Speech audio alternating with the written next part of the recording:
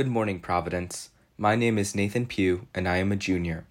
Please put aside what you are doing so we can give full attention to our all-school prayer. Dear God, according to Oxford, a guardian angel is a spirit that is believed to watch over and protect a person or place. 1 year ago tomorrow, my family gained a guardian angel. This guardian angel was my grandma, who devastatingly passed away from COVID-19. I often think about why you, God, called my grandma to heaven so early, as she was healthy and having one of the most successful points in her real estate career. It seems that every moment of this year has reminded me of both her status as my guardian angel and all my fantastic moments with her. The highlights of my year, such as getting inducted into the National Honor Society or having the honor to be a part of the 2021 All-State Chorus for Illinois, were no doubt without my grandma. Although I'll never get another hug on a bad day, or a congratulations or I love you text, I know that each and every day I'll have her by my side. So God, my prayer to you is this. Help everyone see your light amidst the darkest moments of their lives.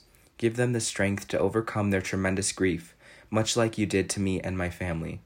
Empower each one of us to live like my grandma, kind, humble, and selfless throughout the entirety of our lives. Amen. And God, say hello and I love you to my grandma for me. Love, me. Now, will you please stand and join me in reciting the act of consecration to the Sacred Heart of Jesus? Eternal and ever-loving Father, I offer you everything I do this day.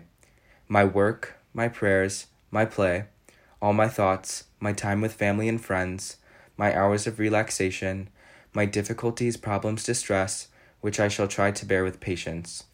Join these my gifts to the unique offering, which Jesus Christ your Son renews today in the Eucharist.